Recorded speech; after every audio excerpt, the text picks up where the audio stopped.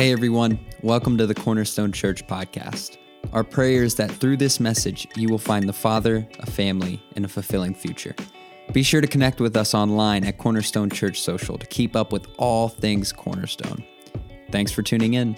And I want to let you know too, if this is your first time with us here at Cornerstone, either in person or you're watching online, and today you've been like, man, this is powerful. I feel God moving. I feel him speaking to me. I want to let you know, you come back next week, it's going to happen again. It's going to happen again. We live in this resurrection reality. And so don't worry, there's no post-Easter letdown. There's no, oh, this was a special day, but then next week it's awful. This is what we do every single week. And the reason it's like that, and the reason I can make that promise is because here at Cornerstone, we believe two things about the resurrection. One, that it happened then and there. That this isn't some metaphysical thing that we're talking about, and we're talking about less spiritual and reaching another plane, that kind of resurrection. No, we believe then and there was a man named Jesus who was killed and who rose again, and he is God himself reconciling us to God. We believe that happened then and there, and we believe resurrection is happening here and now.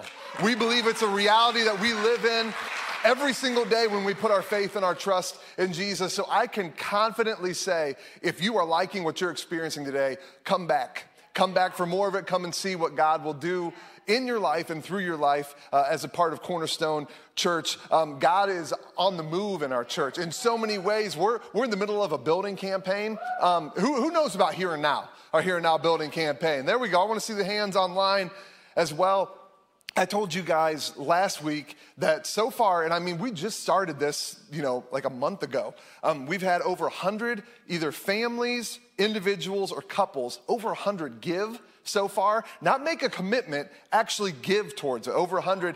And get this, again, in just a little over a month, we so far have brought in just shy of $150,000 in little less than a month. That is incredible.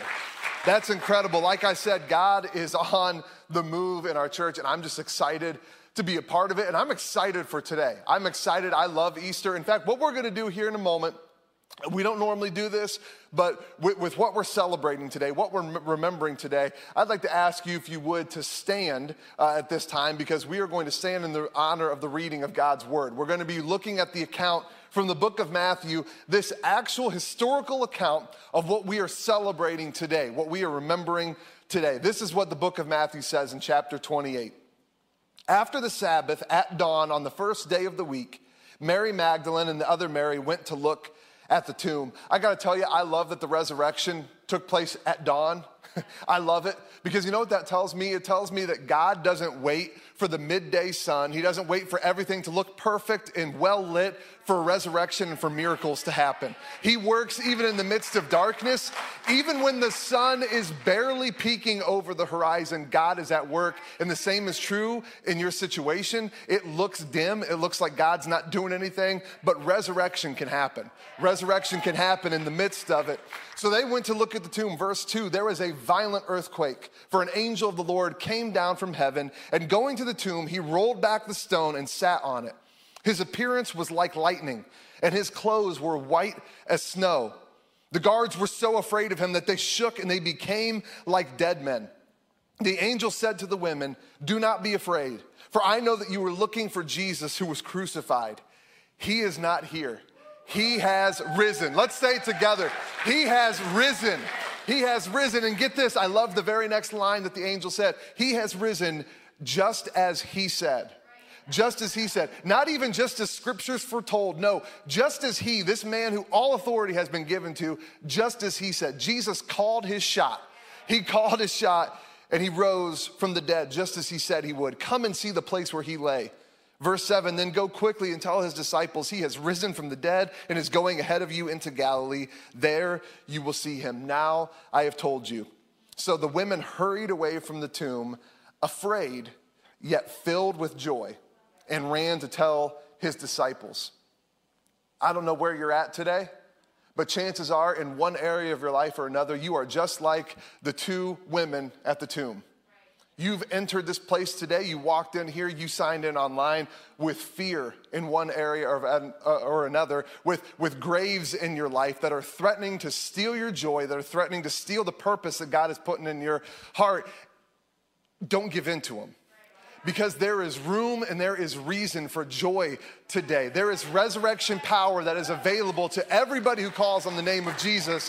And that can be true in your situation, no matter where you're at, no matter what you're facing today. The joy that they left the tomb with, you can leave the tomb with joy today as well. I want to pray for you, all right? Let's bow our heads and let's pray together. Father God, we thank you for the truth of the resurrection. We thank you that we are not people who gather around and fill our heads with self-help mumbo jumbo and one-line slogans to get through life. No, we follow a risen Savior who is actually alive and actually at work in the world today, and we get to be co-laborers with him.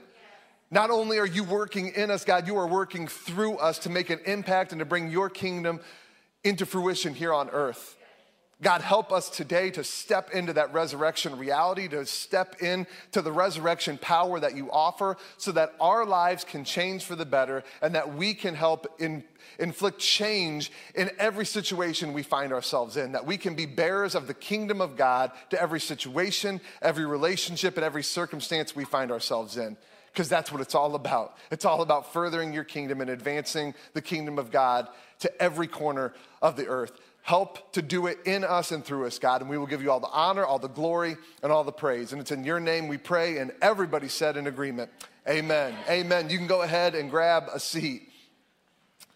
Jesus' tomb is empty. His tomb is empty.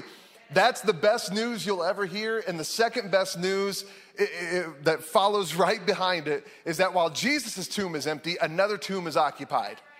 While Jesus' tomb is empty and the only thing in there are his old burial clothes, there's another tomb that is occupied and it will stay occupied. And that tomb is occupied by our condemnation under the law. Our condemnation, our sin, the things that condemned us, the things that said there's no way we can ever be right with God. Those are the things that Jesus, if you let him, will put into a grave and they never will have power or authority over you again. Jesus has been brought to life and the power of the law has been put to death. This is how the Apostle Paul phrases it. I love this. This is from the book of Colossians. This is a letter he wrote.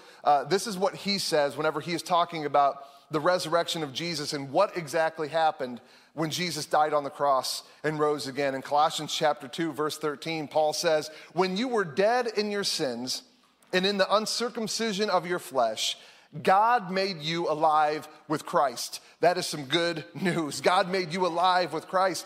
He forgave us all our sins, having canceled the charge of our legal indebtedness, which stood against us and condemned us. This legal indebtedness that Paul is talking about, this isn't the law itself. This isn't the law itself. What it is it's our condemnation under the law. It's all the ways that we've fallen short of the law. It's the written debt that says this is where you've fallen short. This is where you've gotten it wrong. This is where you haven't lived up to the holiness standards. This is where you haven't been faithful or righteous. And that charge of our legal indebtedness, the written code, has been nailed to the cross. Verse 15, and having disarmed the powers and authorities, he made a public spectacle of them, triumphing over them by the cross. You see, what Paul is hitting home here is the fact that when it comes to the law, when it comes to our condemnation under the law, it is no more.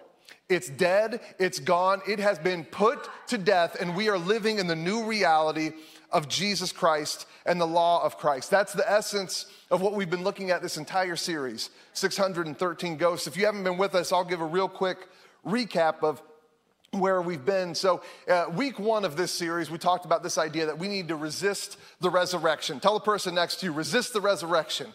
Resist the resurrection. Put it in the chat. And no, we're not talking about the resurrection of Jesus, right? Before you start throwing stones or getting up and leaving the service today. We're not talking about the resurrection of Jesus. We're talking about the resurrection that we try to perform on the old way of relating to God and relating to people. Because we do. We try to resuscitate these old 613 laws of the old covenant. We try to take this back up, breathe life into it, and mix and match it with Jesus' new covenant way of living. And when we do that, we get the best of neither and the worst of both. It's like whenever we try to make our own cocktail at a soda fountain, right? We get a little bit of lemonade, a little bit of Coke. Who else did this whenever they were little, right? You go up and you make your own little cocktail, a little bit of Coke, a little bit of lemonade, a little bit of Sunkist. You think it's gonna be great because you love all three of them. You try it and it's awful. It's awful. You get the worst flavor profiles of all of those things because they were never meant to be mixed and matched together. And we do the same thing with the old covenant law and this new covenant way of living. We mix and match them, but that was never what was intended. Now, why do we do this? Why do we even have to resist the resurrection? Why are we constantly trying to resurrect this old covenant way of living? And it's really simple. It's because we're people of the book. I've said it. I've used that phrase. I'm a person of the book. I'm a Bible follower. I follow the book. And whenever we do that, whenever we just see the Bible and we see the old covenant and the new covenant way of living as equal, what we do is we mix and match Jesus's commands with old covenant commands, and we end up doing things like having works-based salvation. We end up thinking things like the prosperity gospel are true. We get ourselves into all kinds of headaches and mistakes when we try to mix and match. And the fact of the matter is, we're not people of a book. We're people of a person. We were never intended to be a text-centric faith. We have always been a person-centered faith with Jesus at the middle of our faith. And that's how it's always supposed to be. And that's what we talked about last week, this idea of better promises. Better promises. We have a faith that is built on better promises. The better promise of Jesus and who he is, that he is the center of our faith, that we follow his commands. And the reason we love the Bible here at Cornerstone, the reason we value scripture here at Cornerstone, and if you're a Christian, the reason we value this and we study this is because Jesus vouches for it. It's why we take it serious in the same way this $20 bill. It's just a piece of paper, right? This is just a piece of paper. But I'm able to go out in the lobby. I'm able to buy some of that awesome Cornerstone merch. I can get a nice mug. I can get a nice sweatshirt. And the reason I can do that with this piece of paper is because we as a society, and more importantly, the United States federal government, has seen this paper and is vouching for it. They are saying, hey, we vouch for this. This is currency, this is good, this is legal tender. You can use this to buy and to purchase things. And in a similar way, we see this with value. We see this as God's word. We see this as important because Jesus, a man who called his shot on being crucified and coming back again, pulled it off, and he vouches for it. He says he believes it. He takes it seriously, so therefore we take it seriously. Our faith is built on better promises with Jesus at the center, everything pointing to him. And I want to let you know, when Jesus, this better foundation, is the center of your faith, instead of a book, even the holy book, when Jesus is the center of your faith with everything pointing to him, everything about your life gets better. Everything about your life gets better, not in a prosperity gospel way, in a truly what it means to live a better life. Everything gets better when Jesus is at the center. Now today, what we're gonna be talking about, if you're taking notes, the sermon title we're working with today is Put to Death, Brought to Life. Put to death, brought to life. The old way of relating to God has been put to death. The old way of relating to one another has been put to death. We are living in the new era of the new covenant that Jesus has established under better promises. This old way has been, let's say it together, put to death. This new way has been brought to life. And if you start following this way, I promise you, you are going to step into this new life that Jesus had in mind for you, and your life's going to get better. You're going to get better at life. Things are going to start working the way they should in your relationships because it's what Jesus intended. The law of Christ is here and now. Who growing up, I just want to see a show of hands, who growing up had like house rules? Like your dad, your mom instituted house rules. Okay, just about everybody. Online, I want to see your hands if you're someone who had house rules. We had certain rules around the house at the Young household. My dad, though, he wasn't like an iron fist guy. Like he didn't, this is what we're going to do. But we did have certain things around the house. One of them was, and maybe your dad was similar this way. One thing my dad did is if we were driving anywhere and it was at night, under no circumstances is there ever a good reason to turn on a light in the car. Anybody else? Never. You do it, and you're gonna die. He's gonna crash the car. We're gonna get pulled over and he's gonna get arrested. Like all of these things. If you turned on the light, it was, what are you doing? Turn that light off, turn it off. Whoa, sorry, right? Just crazy. So if you drop something on the floorboard, it will stay until you get home. Like you are not turned on that light to look for it. That was a big no-no. So that was one of ours. Another one, and this is, I don't think this was like unique to my dad. I think this is just kind of a dad thing in general. No one else can mow. Like no one else. Not only can you not mow, he doesn't even want you looking at the lawnmower. Don't even think about it. If he comes, put it this way, if he comes home and he finds the grass has been mowed and you did it, just leave the state. Go start a new life somewhere else, new identity, because you won't be welcome back in the house. That was his domain. And then another one, this one always made me laugh. My dad loved these little things.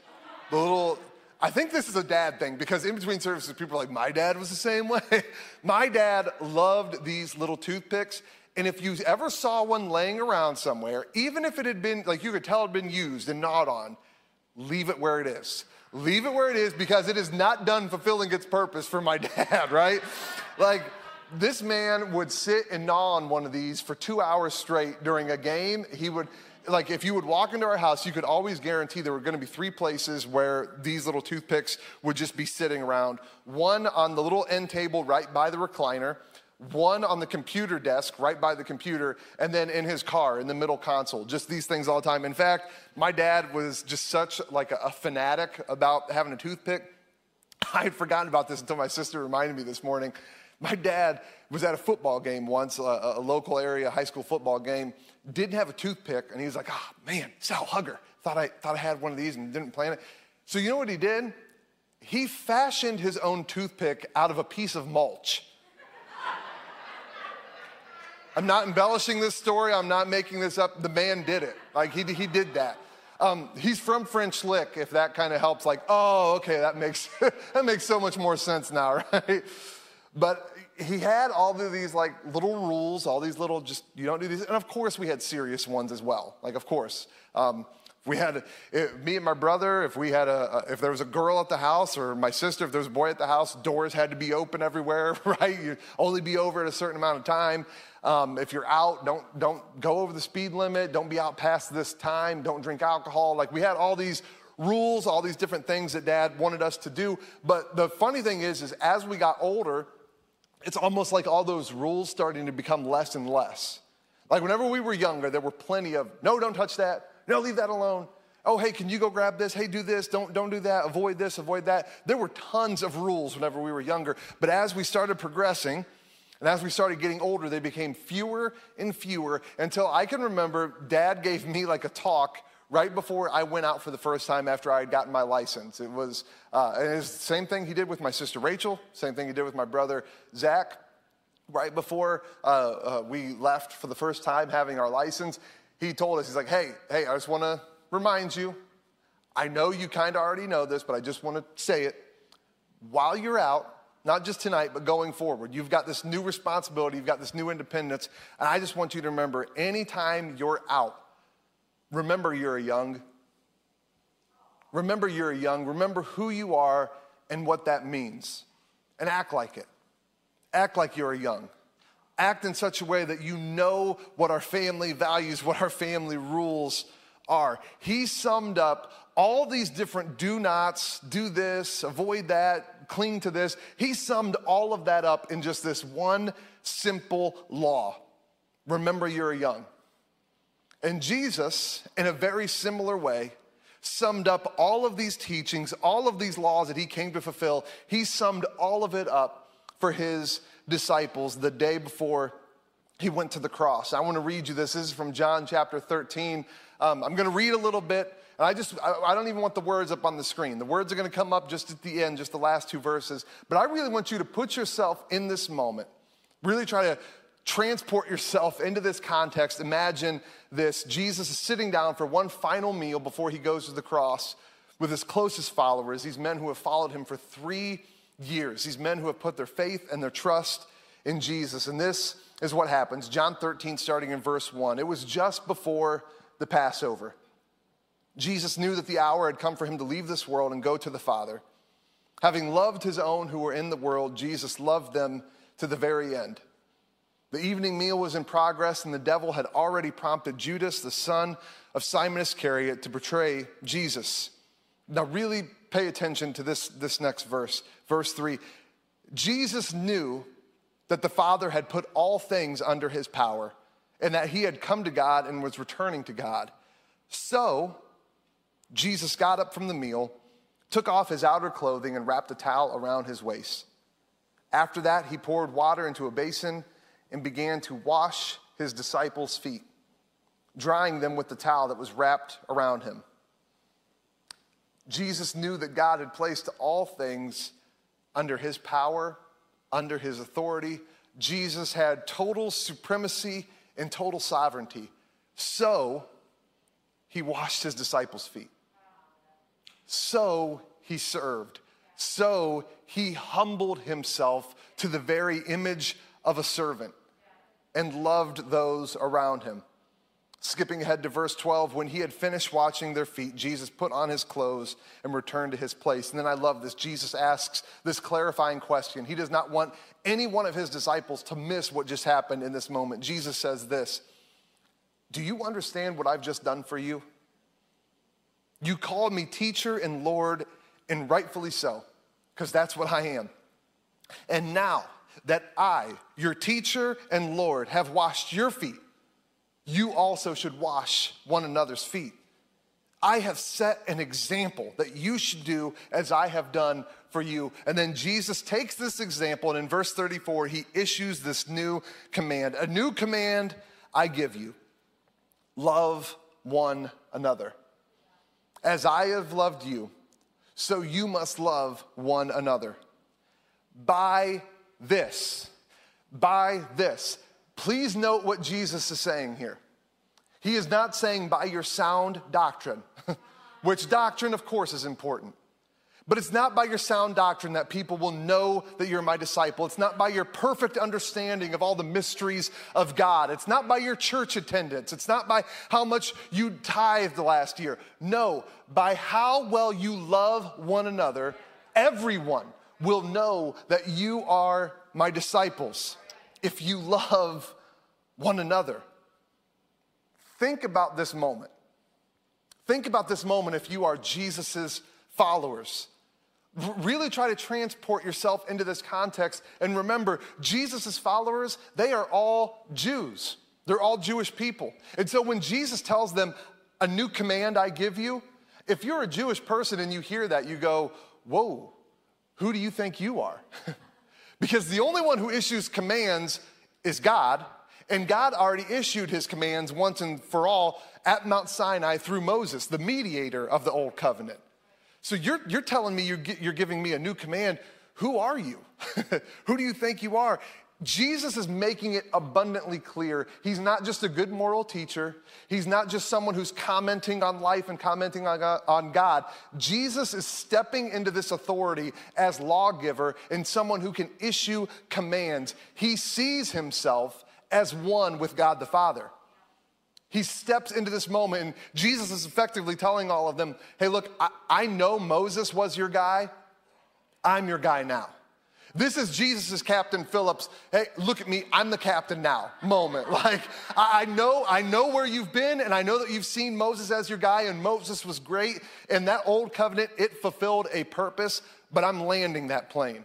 And I am giving you a new command. And what I'm going to do is I'm going to give you a law to replace all law. I'm going to give you one law that sums up everything and gets to the heart of it. I'm going to take what was complicated, what was ancient, what was cultural. I'm going to take all of this and I'm going to give you one law, one principle that is universal to every generation, to every culture, and to every relationship you will ever find yourself in. Love one another as I have loved you. Now, not only are the disciples probably thrown off that Jesus is saying has the authority to issue a command, but also they're probably like, a new command? Jesus, we're 3 years into your ministry. We've been following you for a bit now. You're just dropping a new command on us now? Like, what's the holdup? Why did you wait so long? What's this long waiting period for? And I think what Jesus was after is exactly what my dad was after.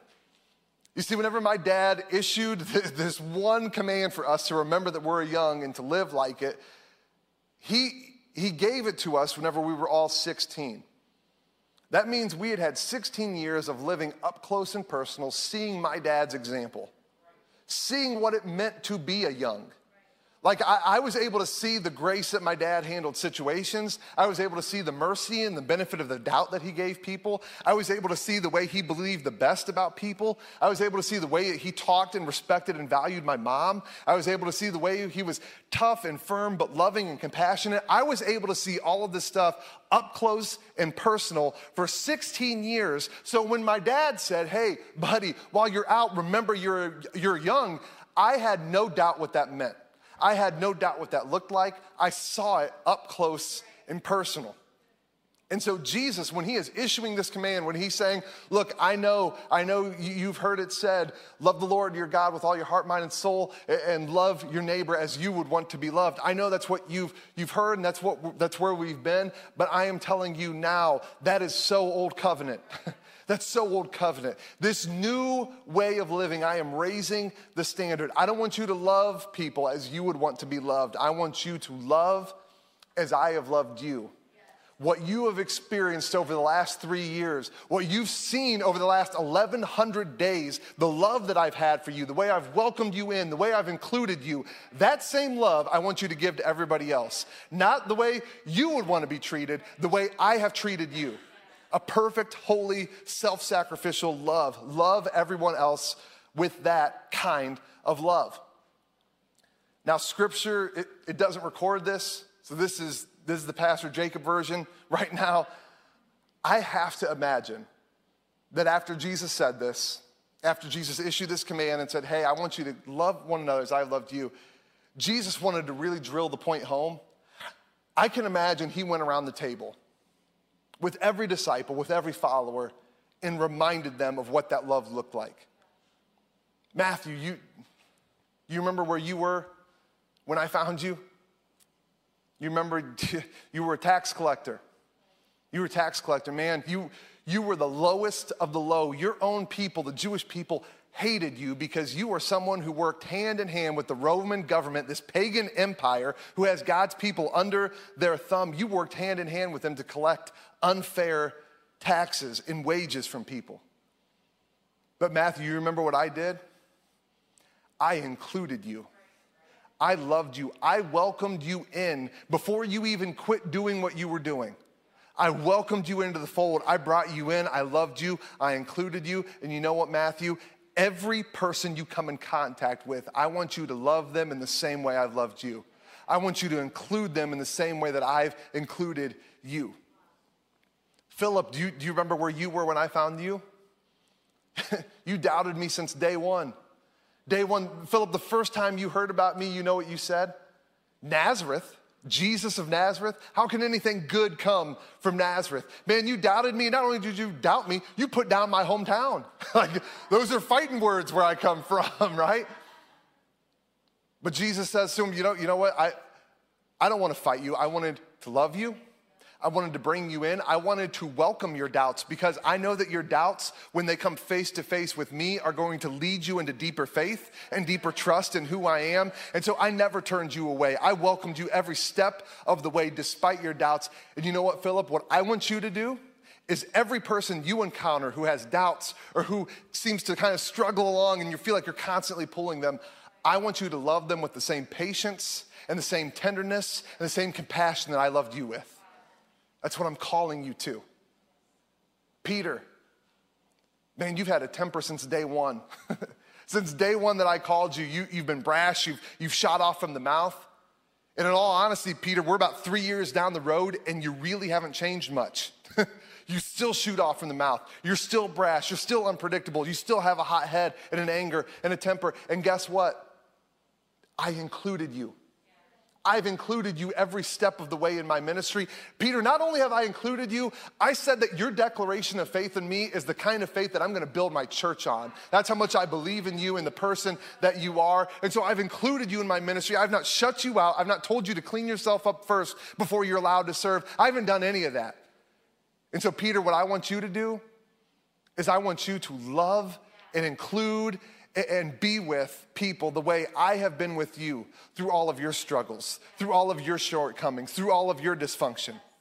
Love one another the way I have loved you. Jesus could have said to the entire crew, because man, his disciples were a motley bunch. He could have said to all of them, and you know what, guys? A lot of you in this room are people that anyone who is of any kind of prominence wouldn't want to be seen around. They would try to distance themselves. They would ask you to walk back at a distance so it wouldn't be readily apparent that we're together. But you know what I've done? I have included you. I wanted to be seen with you. I wanted people to know that you're my disciples, and more than that, you're my friends. I wanted people to know that. So in your life, don't you dare think that there are people that you need to exclude and not be seen with. I want you to get closer to those people. I want you to include them, and I want you to love them in the same way that I have loved you. That's what the law of Christ is. I have to imagine, as he finished this all up, Jesus was able to tell them, and guys, if you have had any doubt over the past 3 years what love looks like, tomorrow I am going to put on such a display of love, such a display of what true self-sacrificing love looks like. I am going to take away every excuse you have. I'm going to take away every doubt you have. In fact, this display of love, it's going to take your breath away, and it's going to take your sin away. I am changing the game tomorrow, and you will never have to wonder what it looks like to follow my law, to love one another. It is love that loves to the end. Now, what Jesus did in this moment, when he issues this command, he is raising the standard.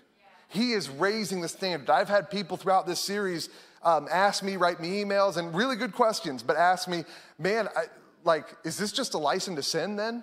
Like you're talking about, we're just getting rid of the 613 commandments and we're just under the law of Christ and it's about love. And sounds kind of hippie, sounds kind of loosey-goosey, sounds like this isn't really, it sounds very subjective, all this different stuff. Is this just a license to sin? Not at all. Not at all. That is not even remotely what Jesus is saying here. Jesus is raising the standard. He's raising the standard. Jesus is saying, once you fully understand what my love looks like and what it requires of you, you will long for the day of 613 commandments. Because what I am calling you to is so much greater and deeper than anything you have ever seen before. And I'm telling you, it's going to cost you. It's going to cost you. It's about to cost me everything. The law of Christ is costly.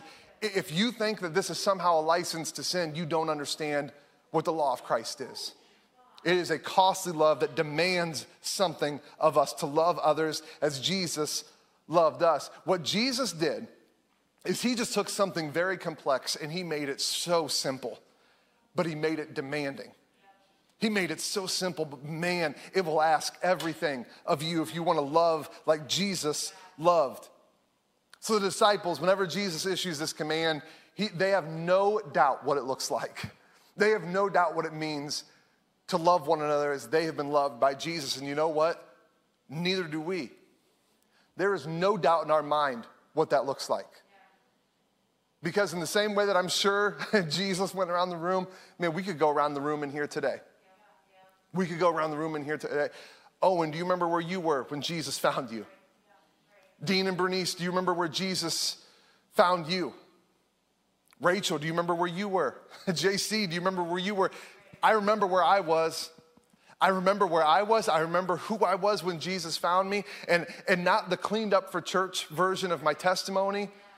I'm talking about the one where you don't want to tell anybody. If you have a spouse, your spouse doesn't even know. You hate that you know.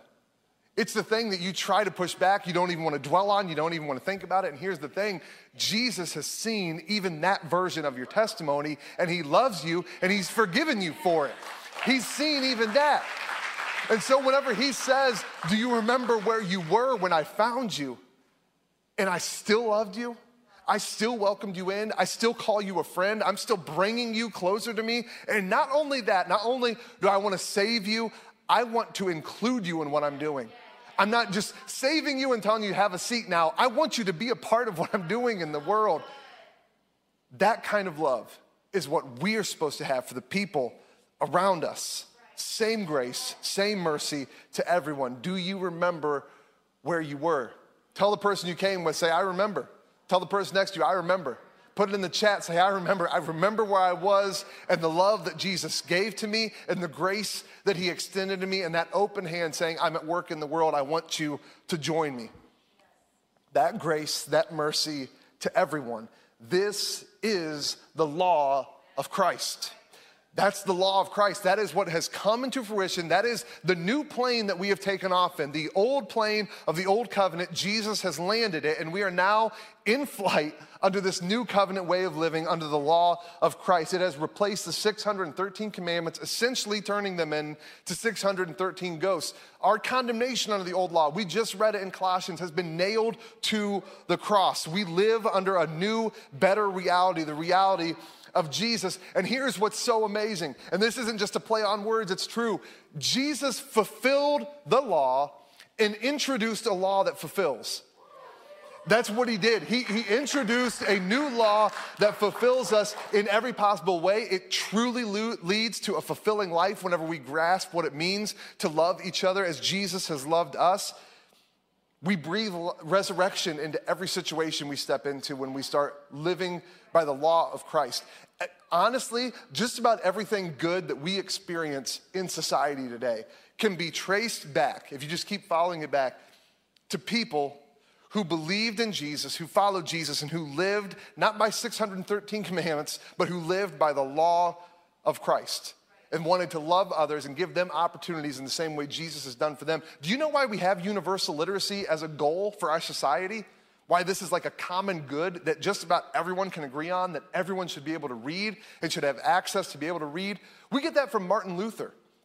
Martin Luther, a Christ follower, someone who understood the law of Christ, who said universal literacy should absolutely happen because every man, woman, and child should be able to read the scriptures and come to knowledge of Jesus for themselves. Everybody should be able to do that. And because of that, today we have this common goal of universal literacy, and it's traced back to the law of Christ. Charities, hospitals, you know why we have those and why those are all over the place. Because followers of Jesus followed a man who was known as the great physician, and they realized, you know what, Jesus healed people. We want to follow our Lord and King. We want to heal people as well. We want to be able to do what we can to model him and to love people the way he loved us. We want to help the lame to walk again and the blind to see again. We want to be able to make that happen because they followed the law of Christ.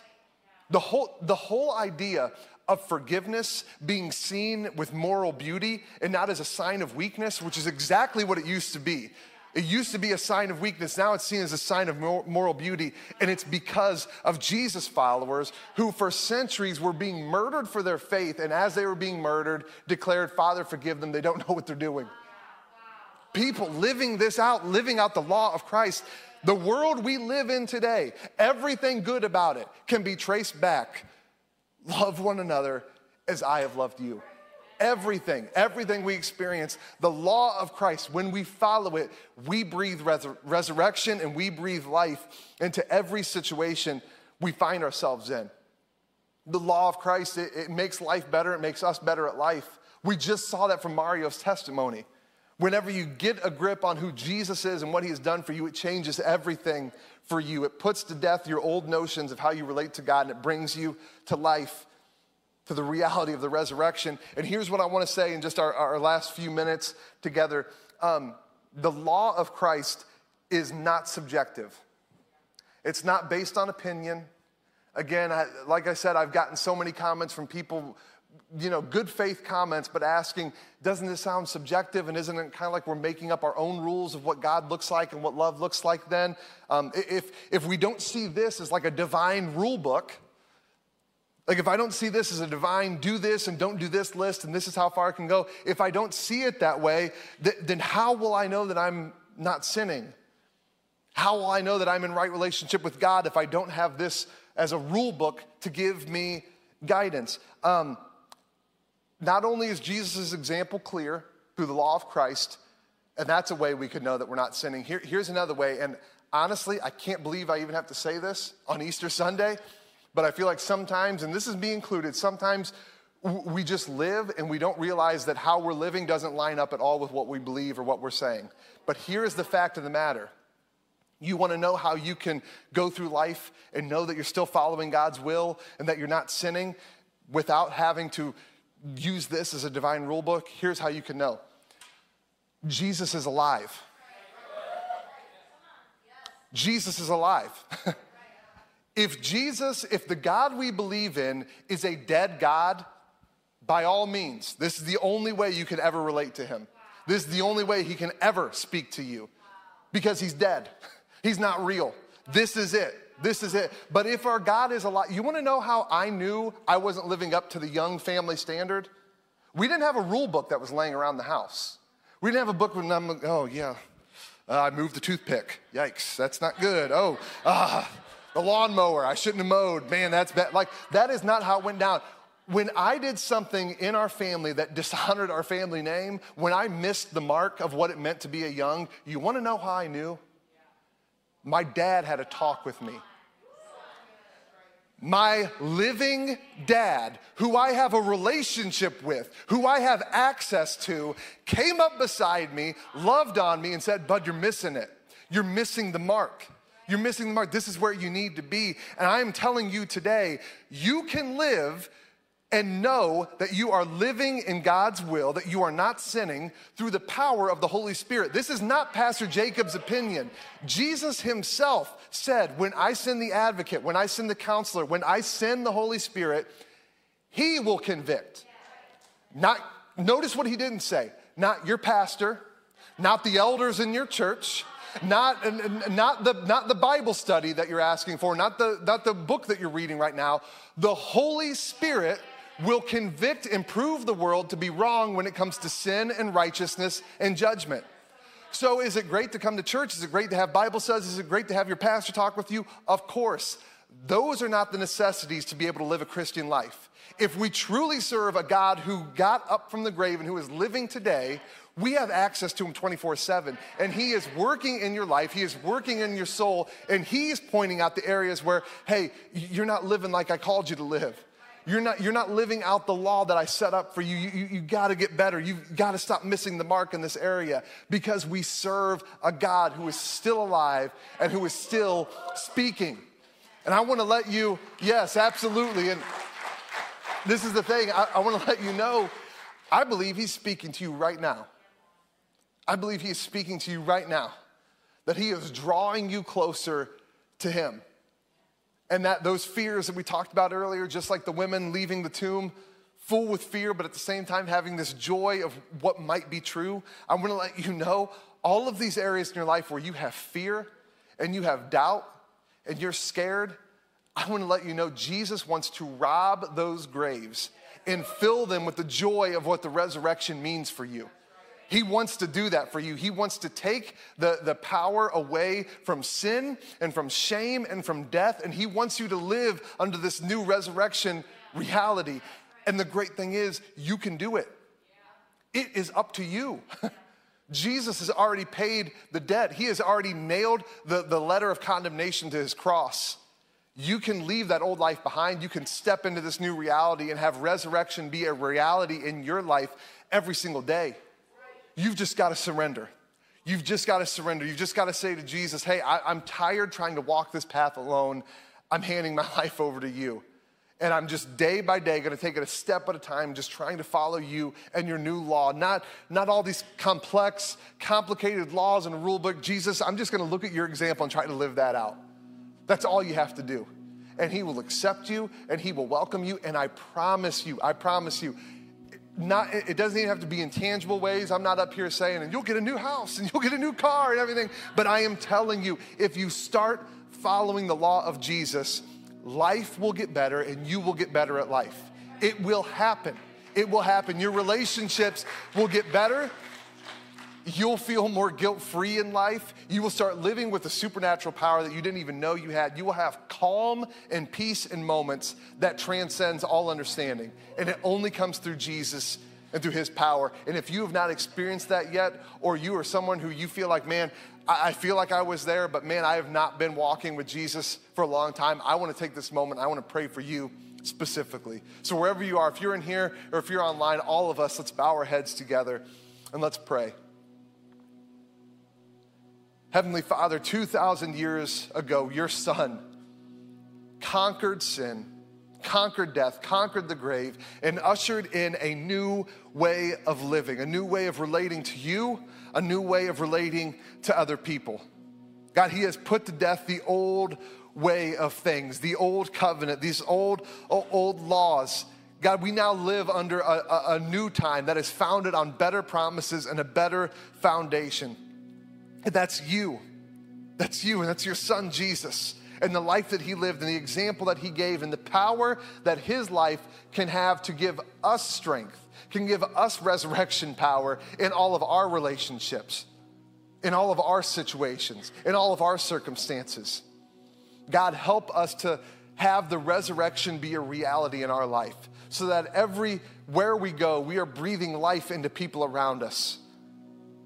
That's what this is all about, God. It's all about becoming more and more like your Son, Jesus. And I know there are some people out there who may have not put their faith or their trust in him, but God, I know that in this moment you are drawing them near. It's not the words I've been saying today. It's not the worship we've sang. No, it is you working on their heart. And so God, in this moment, help them to see their need for you, that they would declare, God, I'm a sinner. I know that I've sinned against you, but today I am deciding to repent and to turn course. I am turning back towards you. And like Mario said, I know I won't get it perfect. I know I'm a Christian under construction, but that's what I want. I want you to work on me and to construct in me a new heart and a new mind and a new way of living so I can look like you, Jesus. So I can not just have resurrection in my own life, but I can be a source of resurrection for other people. I want that, Father. So I commit myself to you today. God, I also pray for us as your church, that anyone who is making those commitments today, that we would be a source of strength and a source of challenge for them to continue pushing them forward in their life, pushing them forward into living out the law of Christ, that we would come alongside them and that we would encourage one another, that we would be iron sharpening iron, so that all of us, your church, would look so much like your Son, Jesus, that we would change our world in radical ways. And it's all possible through the power of the resurrection. Thank you for robbing the grave, and thank you for robbing our graves. And we will give you all the honor, all the glory, and all the praise that no one else deserves but you. And it's in your name, the powerful name of Jesus, that we pray. And everybody said in agreement, amen. Well, that's all for this week. Thanks again for joining us. If you'd like to contact us or find out more about our ministry, head over to our website at cornerstonechurch.info. Have a great week.